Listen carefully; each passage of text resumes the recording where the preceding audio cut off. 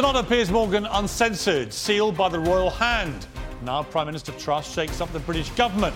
But how will she pay for her big energy bailout? As crime hits a 20-year high, have police lost control of broken Britain? Fast trafficking victim or playing the victim? Should we show mercy to ISIS bride Shamima Begum and allow her back to the UK?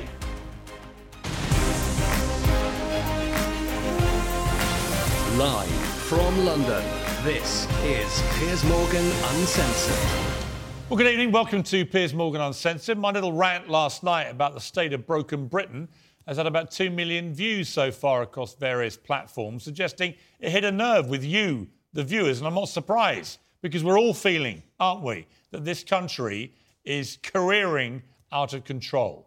And the person who's been charged with putting it back on the rails is Liz Truss. Well, nothing will be straightforward for the new Prime Minister. She's Britain's fourth PM in 6 years, and she steps directly into a cost of living crisis, an energy crisis, a health crisis, a crime crisis, a migrant crisis, even a sewage and sea crisis. It's a crisis of crises.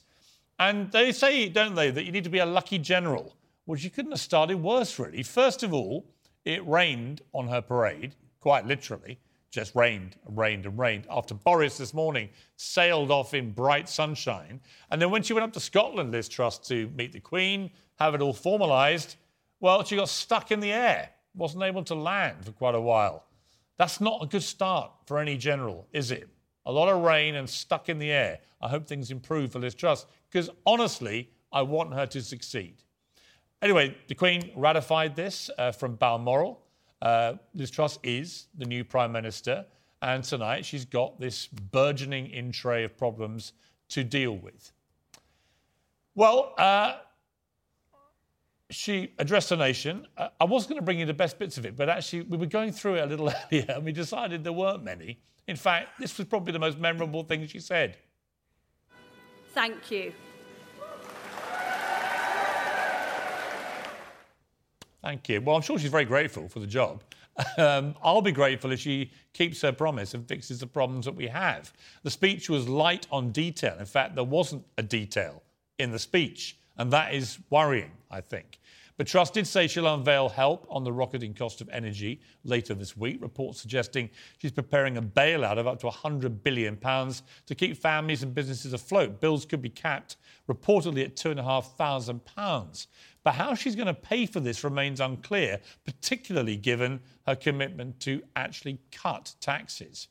And who she's going to rely on to help navigate the storm, well, it's becoming a little clearer tonight. Her first cabinet appointments include her close friend and ally Theresa Coffey as Health Secretary and Deputy Prime Minister. Suella Braverman is the new Home Secretary. James Cleverly becomes Foreign Secretary. Kwasi Kwarteng will be the Chancellor. And basically everybody who didn't suck up to Liz Truss has been shoved out the door, which is what tends to happen in these things.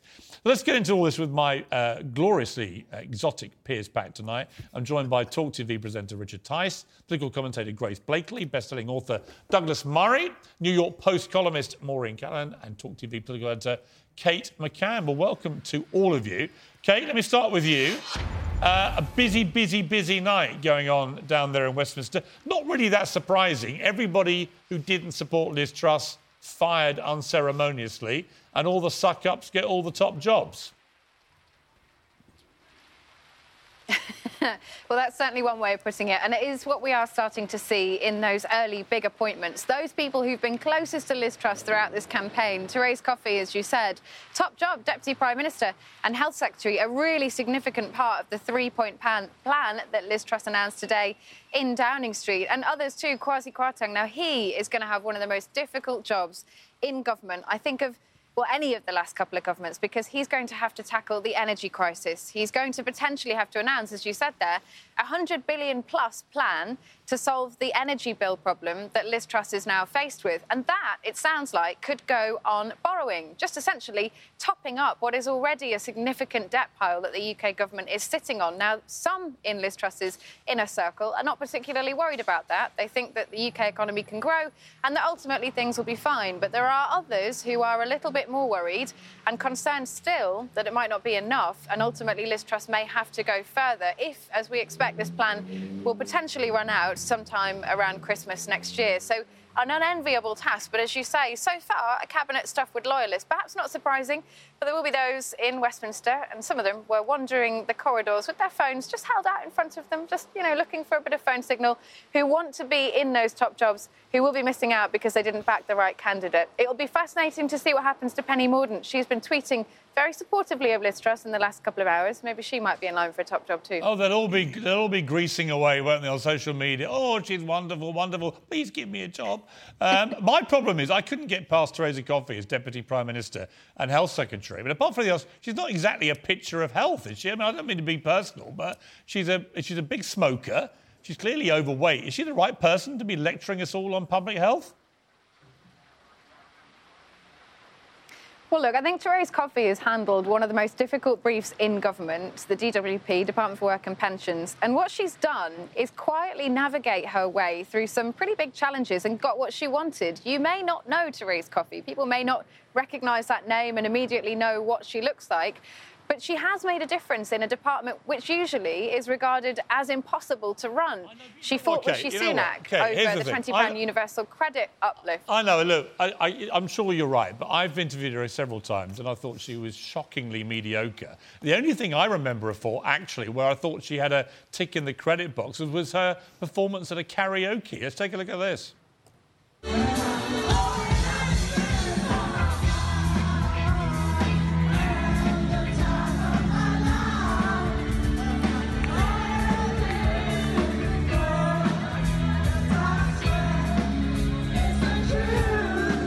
That is our new Deputy Prime Minister. Great to move on, I think, from Partygate to that. Well, look, I'm sure, Piers Morgan, that you wouldn't get angry with people for having a little bit of fun. But, I mean, look, there are questions about Liz Truss's cabinet. They are largely, though, questions of experience. People saying, well, you've put some people in top jobs who haven't necessarily held them before. I think Theresa Coffey has proved that she has the mettle. She may not be what you expect in terms of a minister in a top position in government, but she's certainly made her way in a difficult department, as I said, and she's been so close to Liz Truss in this campaign. She's one of her key allies. She will also be, as I said, Deputy Prime Minister, and that's a job that requires someone with an even temperament, somebody who isn't going to rock the boat, and crucially, somebody who isn't in it for themselves. Liz Truss is surrounding herself with people who she trusts, who she doesn't think are going to come for her when her back is turned. And after the last couple of years in Downing Street, seeing what's happened to Conservative prime ministers, I mean, I think that's probably something she's going to value above everything else. All right, Kate McCann, what are 9/8? What are 9/8? 9 times 8. Oh, no. Don't hit me with maths questions. Maths is... I am so bad at maths. Fantastic. You don't actually know what... There's a reason I'm asking you. I'll take you off the hook, because actually I did ask our new Prime Minister that very question on Good Morning Britain. And watch the terrified face, a bit like yours, and the pause that happened. Watch this. Like mine? Yeah, watch this. 9 times 8? 9 times 8 is 72. But I'm not going to answer any more of these questions, Piers. I knew you were going to ask me that. You know what? And I think one of the problems we've got is that people get put on the spot.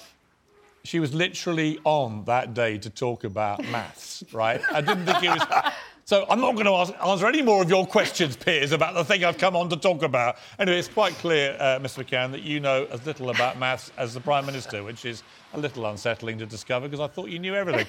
But, Kate, it's going to be a lot going on. You better get back to your workstation. If we get any more dramatic developments, let us know. Otherwise, we'll see you again tomorrow. Take care. Bye. We're not going to do karaoke tonight. I wouldn't mind doing karaoke, actually. Let's come to our Piers pack. Grace Blakely, I haven't seen you for a while. Hey, nice to be back. Welcome back. Nice of you to stop gallivanting around the world. What do you make of all this?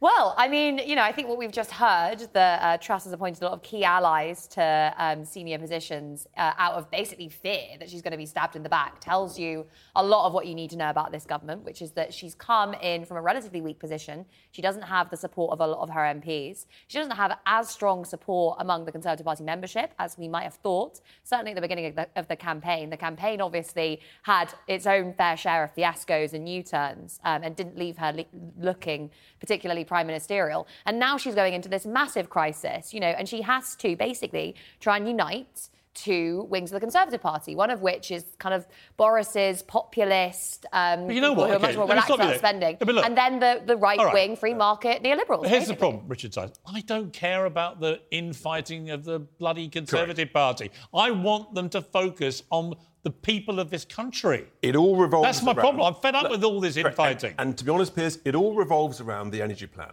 I produced an emergency energy plan 3 weeks ago. I know it's being looked at in the heart of government. If she gets that right, this week, she will get a big, big boost. She will unite millions of households up and down the country. How can she do it and cut taxes? Very simply, you put the onus on the gas producers, the energy generators, not on us, the taxpayer and the borrower, because otherwise you're literally borrowing from us, taxpayer, to give it to the oil producers. I said you've got to revert to the average 2021 price for the wholesale price, and you've got to say to all the generators in the UK, that's what you're doing. That's the price you get when you sell to the UK. Shockingly, I do not disagree with Richard my on God. this, actually. I know, this is crazy. Isn't it wonderful? It is. It's brilliant, because it's very obvious. What we're seeing at the moment, it looks like the beginning of a plan from Liz Truss, which is an energy price cap, but it's not an energy price cap, because a cap implies that you are, capping the price at which producers can sell, and that involves them taking a hit, potentially with a small subsidy from the state. What she's really doing is saying, you guys keep all the profits, you carry on making all the extraordinary profits you're making, and we will basically pay you the difference between what consumers are paying at this cap level. So it's corporate welfare, basically. But the point is, this isn't for 6 months, Piers. We're in a global energy war that could last 3, 5, 7 years. So you have to have a plan that responds to that. Well, the problem that Liz Truss has got is that none of the plans she has for making Britain less energy dependent on other countries are going to kick in before an election. Exactly. She's got a ticking clock to that election. I want to bring in Douglas Murray across the pond there in New York. Douglas, looking from afar, what do you make of this? Liz Truss, I don't think I can ever remember any leader short of after World War II inheriting a worse situation than this. Do you have any confidence that Liz Truss is the woman to guide us to quieter waters, to calmer waters?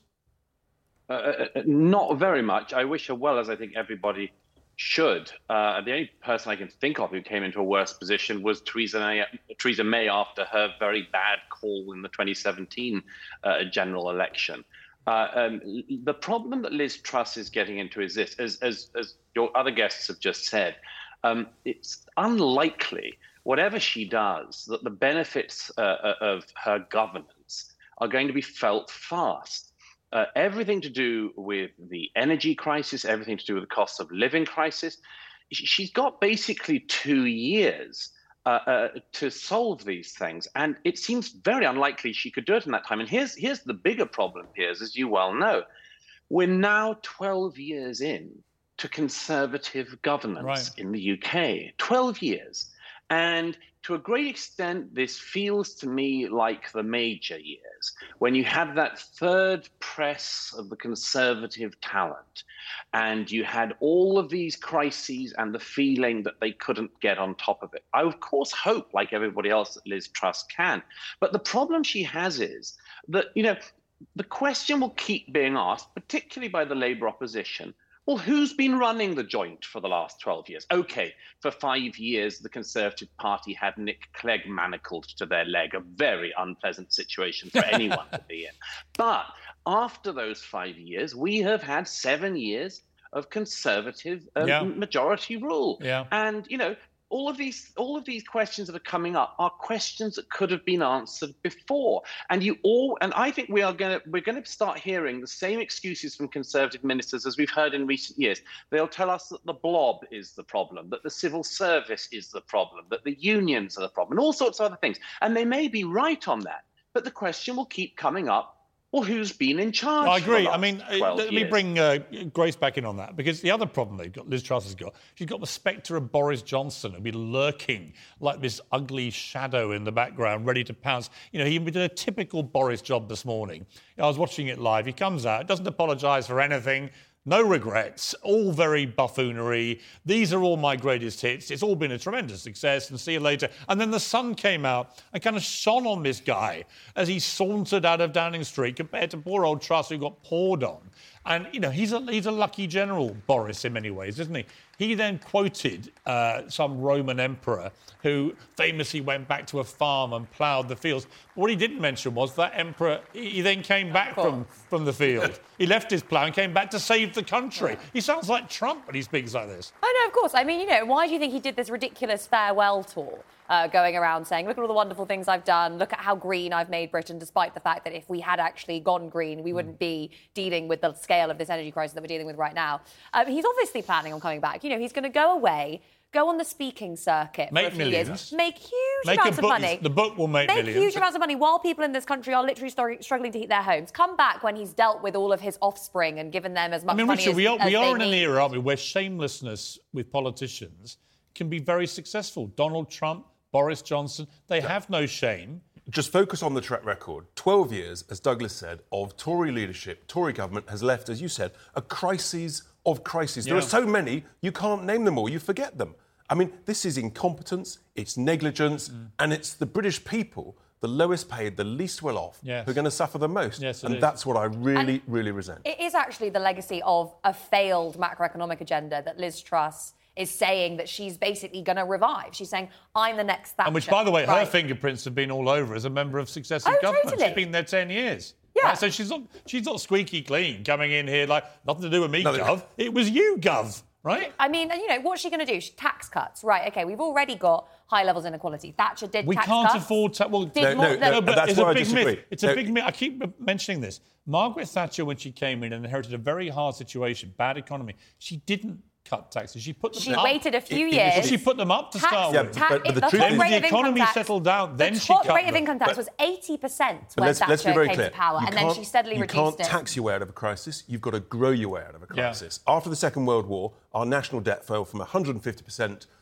down to about 50% very, very quickly because of growth. And she's right on that. But tax cuts don't deliver growth. They do. If tax cuts delivered growth, then, you know, we would have had astonishing levels of growth over the course of the coalition government when they introduced the corporate tax reform. They cut corporation tax for 70 years. We were in a race to the bottom on corporation tax, and that's supposed to be what delivers investment. Actually, as leaders from Thatcher to Reagan and others have proven, when the economy is doing well and is stable and you cut taxes, you can get the growth. But how do you get the economy well and doing stable? You need low levels of inequality. You need investment. I don't think you can do it. Investment, I don't think you can massively increase borrowing by 100 billion and cut taxes and expect growth. The government's balance sheet is absolutely fine as long as you cut taxes, you cut unnecessary regulation, and you go for growth. What you don't do is borrow to subsidise, to give 100 billion quid to a bunch of already very rich investors in oil producers. OK, well, look, talking of bunging millions and millions of pounds to very rich people, we're going to come back and talk about me, Meghan,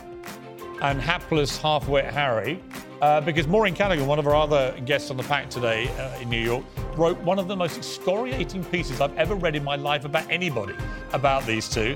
I want to talk to her about that after the break, and also about this extraordinary case of a teacher in Ireland who's been imprisoned because he refused to use the right gender about a transgender student.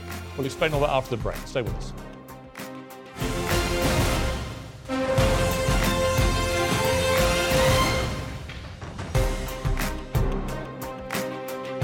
Well, blink and you'd have missed them, and frankly, I wish I had blinked. Halfway Harry and Meghan debacle touched down in Germany today after a whistle-top tour of the UK, in which they didn't find time to meet any of their family, who all hate them because they hate them.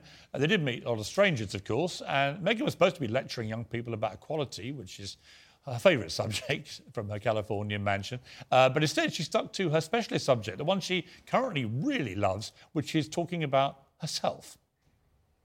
I'm so grateful to be in your company today. I was first invited to be a counselor at One Young World. I was probably a lot like each of you. How am I here? And there I was the girl from Suits. And I was surrounded by world leaders. I was so overwhelmed by this experience. I think I even saved my little paper place card. Proof that I was there. I belonged.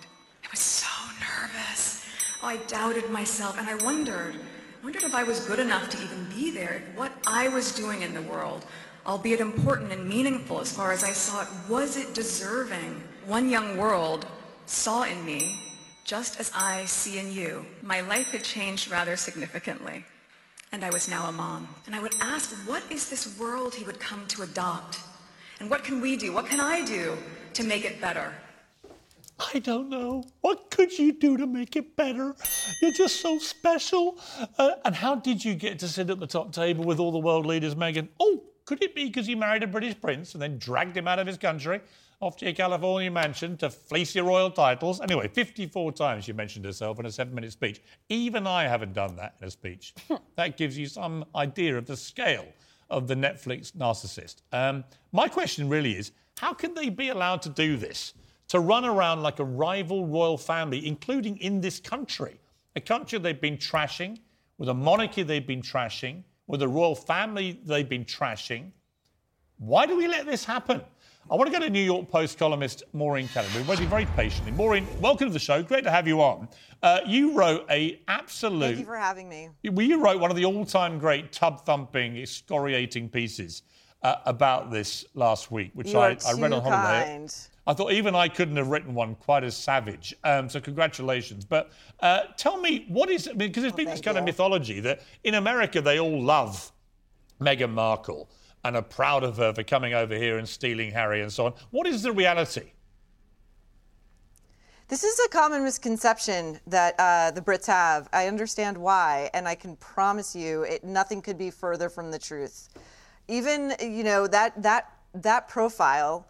that columned on ran in New York Magazine, and it attracted hundreds and hundreds and hundreds of comments immediately. Now, that is a self-selecting group of woke, leftist, self-identified social justice warriors, and they were piling on Meghan as a liar, as an insufferable narcissist, as completely inauthentic, as who does she think she is? She married into this family. All she does is trash them. She's a hypocrite. She's trying to monetize her own children off the backs of the royal family, the ailing queen.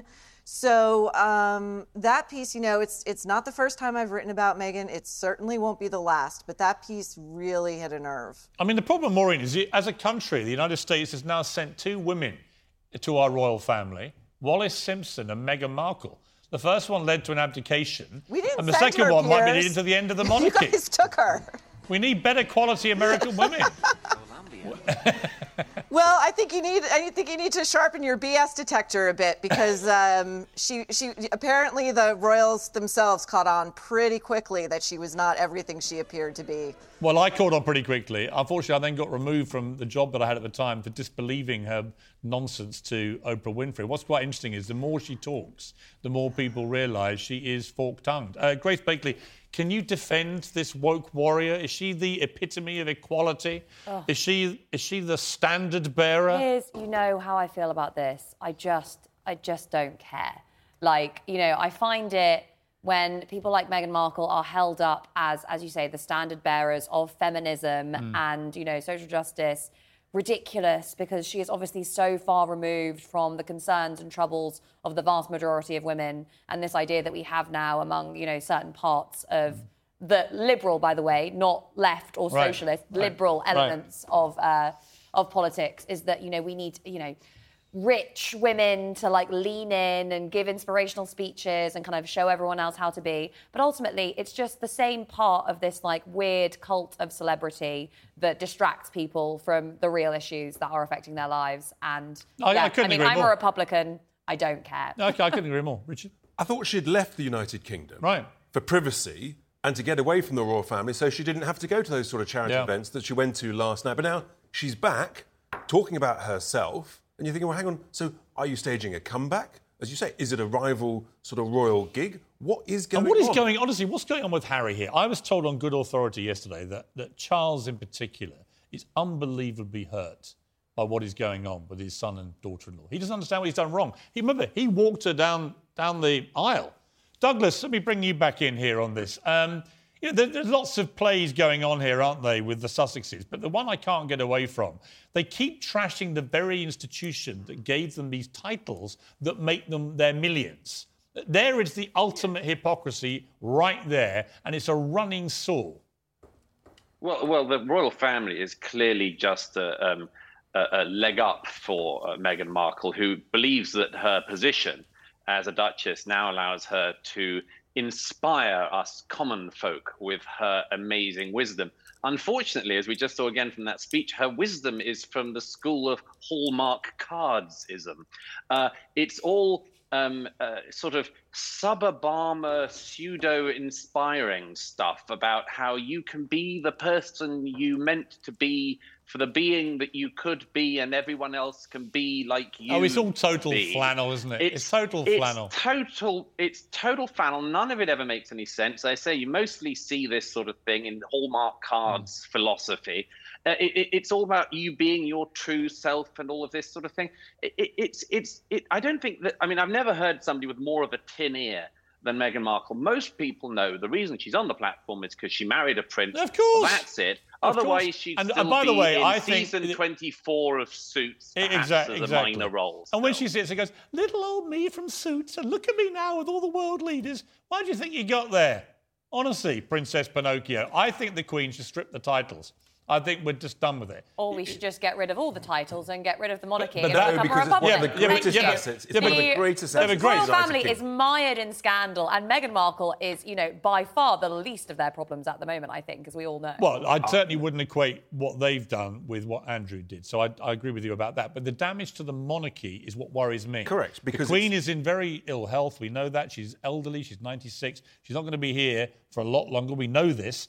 What happens next is hugely important. The monarchy is one of the greatest foundation assets that this country has. We should be very proud of it.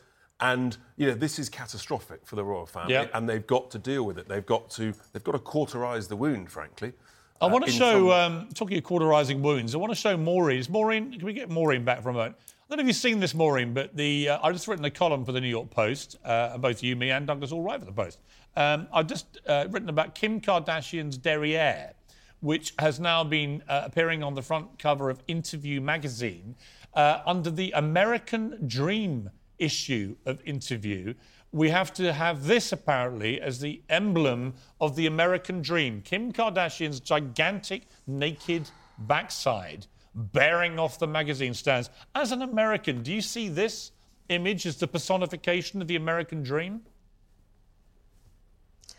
Oh. It's a specific kind of American dream. I think it's a kind of American dream that, does share something in common with Meghan Markle.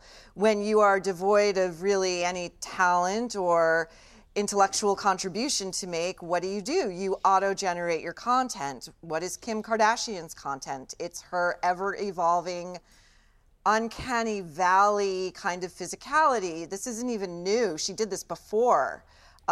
She was on the cover of Paper magazine, and her bum was, out there and greased up, and it was shocking at the time. And I think that what is probably going to be shocking to Kim Kardashian is that these kinds of images they fail to shock any longer. Exactly. The only shocking thing is she kept some clothes on. Yeah, I agree. I totally agree. Exactly. I want to just mention another story before we finish with the pack. This extraordinary story of a school teacher in Ireland who's been imprisoned after refusing to use the pronouns requested by a trans student. Enoch Burke was initially suspended by Wilson's Hospital School in Dublin, saying the request was a violation of his Christian beliefs. He was then issued with an injunction and told not to attend the school after a public row with the head teacher, but he continued to show up. He's now been thrown in prison for contempt of court. Burke will now remain in prison until he, quote, purges his contempt, effectively apologises, or is freed by the court. Douglas Murray, we've talked a lot about free speech on this show, you and I.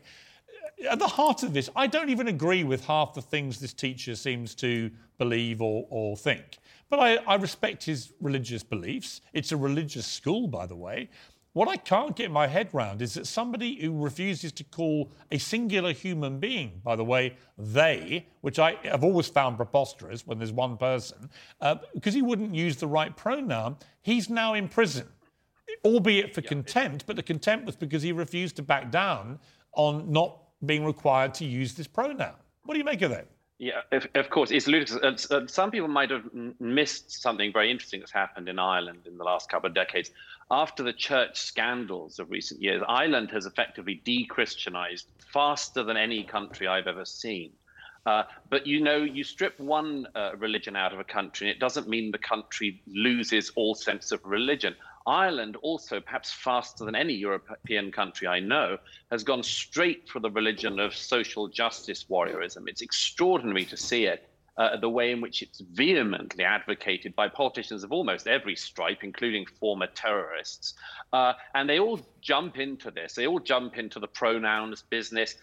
Sinn Féin pretend that the armed struggle, and indeed Bobby Sands died for gay rights. I think Bobby Sands would have been a bit annoyed if you'd told him he was doing this for the gays.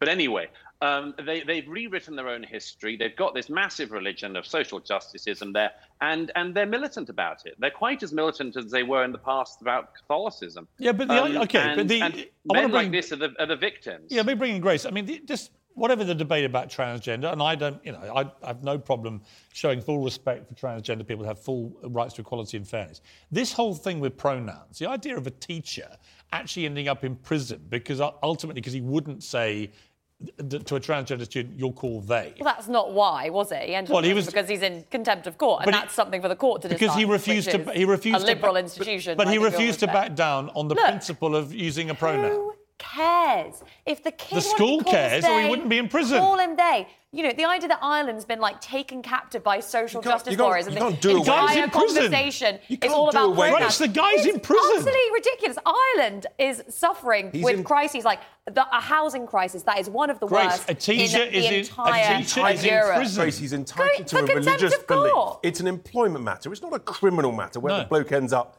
in jail. It's not. That's, for the court to decide. If the student wants to be called they, call him they. Who cares? Okay. Deal with Ireland's housing crisis. Deal with the water crisis. Deal with the wages crisis. Don't waste time putting people in prison for not using a pronoun. All right, Grace. Ever since the financial crisis. You've got to call me hot. That's my pronoun. Go on.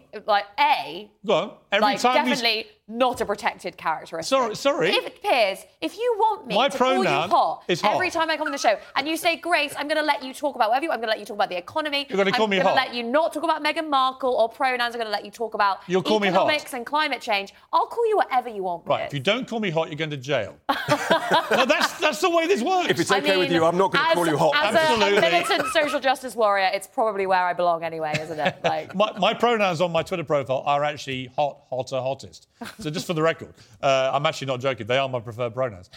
Grace, thank you. Good to see you. Richard, thank you. Douglas, Maureen in New York, thank you both very much. Probably the finest Piers pack we've had so far. So thank you for that transatlantic orgy of intellectual intelligence. Much appreciated. Coming up next, rising crime, violence on the streets, pensioners being murdered, young girls being shot dead in their homes. Have the police lost control of broken Britain?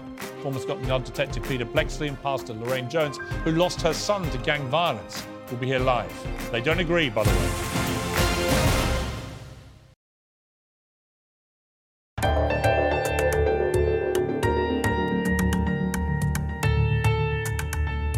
While our understaffed, overworked police forces across the UK brace themselves for a winter of surging crime and civil unrest, a leaked national strategy paper drawn up this summer shows that police chiefs are worried about a breakdown in public order and even corruption within their ranks due to the spiralling cost of living crisis.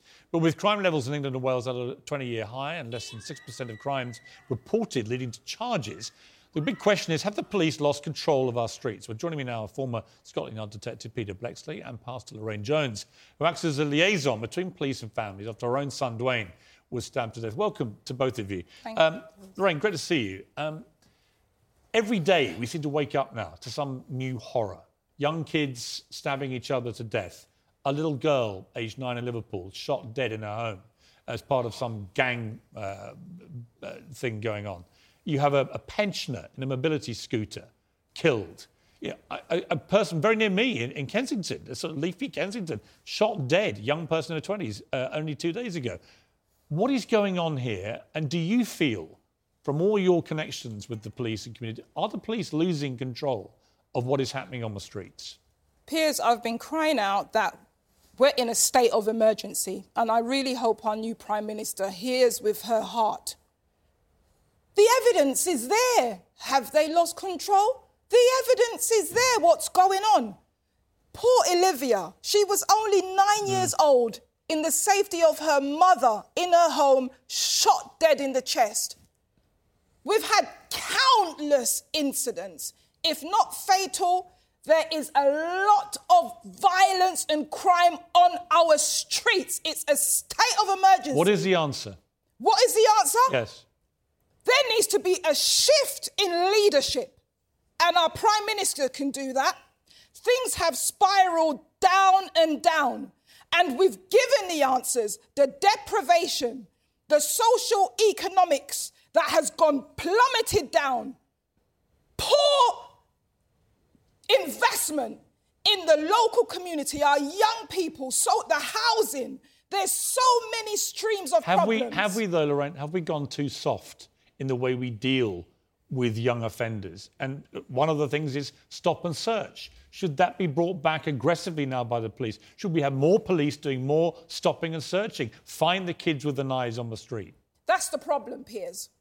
The government is relying on the police to do stop and search. Stop and search has been going on for decades before my son was killed. It's going to take more intervention than stop and search. What we have to remember is the police respond to the problems. We need to prevent these things from happening, and that's not going to happen until we deal with the root causes of what communities are facing. Peter, everyone I know who's had any experience of crime recently in this country says the police don't bother responding fast enough, if at all. Petty theft and burglaries and so on just get completely ignored. We're seeing constant increases in violent crime. And we're seeing a lot of sort of woke police stories popping up in the papers of them dancing at carnivals and so on, which creates an impression to the public that while all this mayhem's going on, they're not taking it seriously enough. What's your view? Indeed it does. The police service of late has come up with an expression that says, we're the service that can't say no. In other words, when there's an emergency of whatever description it may be, mental health or connected to social care, for example, the police go and deal with that. Well, actually, the time has come now for the police service to stand up and say to government, no. Give me three things Liz Truss should do. Take away from the police this dreadful amount of mental health work that they're having to get involved with.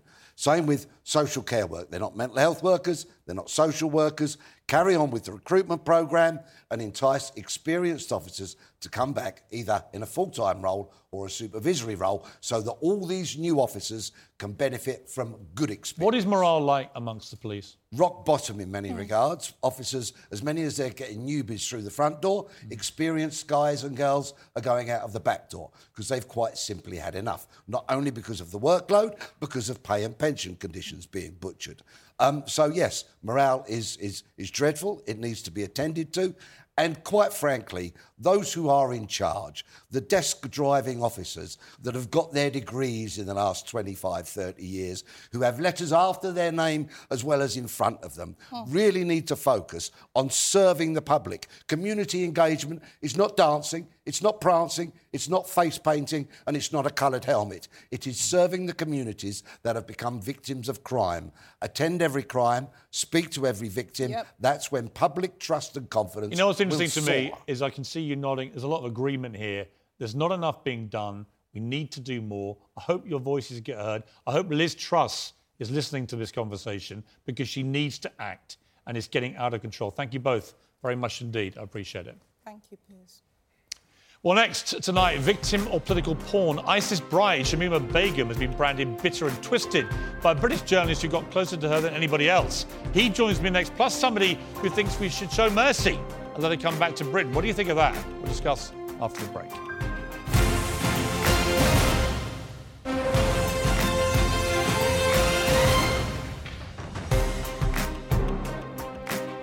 Well, Shamima Begum is notorious as the ISIS bride, banned from returning to Britain. Begum was just 15 when she and two other East London schoolgirls travelled to Syria to join the terrorists in 2015. Her attempts to come home have sparked a global furore. To some, she's a victim, a child exploited by terrorists. To others, she's a terrorist herself and a threat to national security. The UK stripped her of citizenship in 2019, arguing her Bangladeshi heritage means she's not stateless. In practice, neither country will let her in. And Begum, now aged 23, is stuck in a Syrian detention camp where most British people think she should stay. But this week, another twist. She may be smuggled into Syria by Canadian spy. With Canada now pledging to investigate, is it time to give Begum another hearing, perhaps even mercy? Well, joining me now is filmmaker and journalist Andrew Drury, who's met and interviewed Shamima Begum on numerous occasions and thinks she's playing the victim. And Mohsen Beg, an author and former Guantanamo Bay detainee, who thinks we should let her back into the country. Welcome to both of you. Andrew Drury, let me ask you, you've met her a number of times, including just 5 weeks ago, I think you had contact with her. So you've got to know her pretty well. I have, yeah. What is your belief about the kind of person we're talking about and the kind of potential threat she may present to this country if she did come back? She's a manipulator. When I first met her, I was filming a documentary and did it on a day off.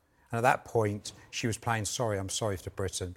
To my last meeting, she started to become a victim. She believes that she was trafficked. She wasn't trafficked. She says she was, but she's told me a whole story. So she's now playing this part as a victim. Funny enough, you've got a guy who was in Guantanamo Bay.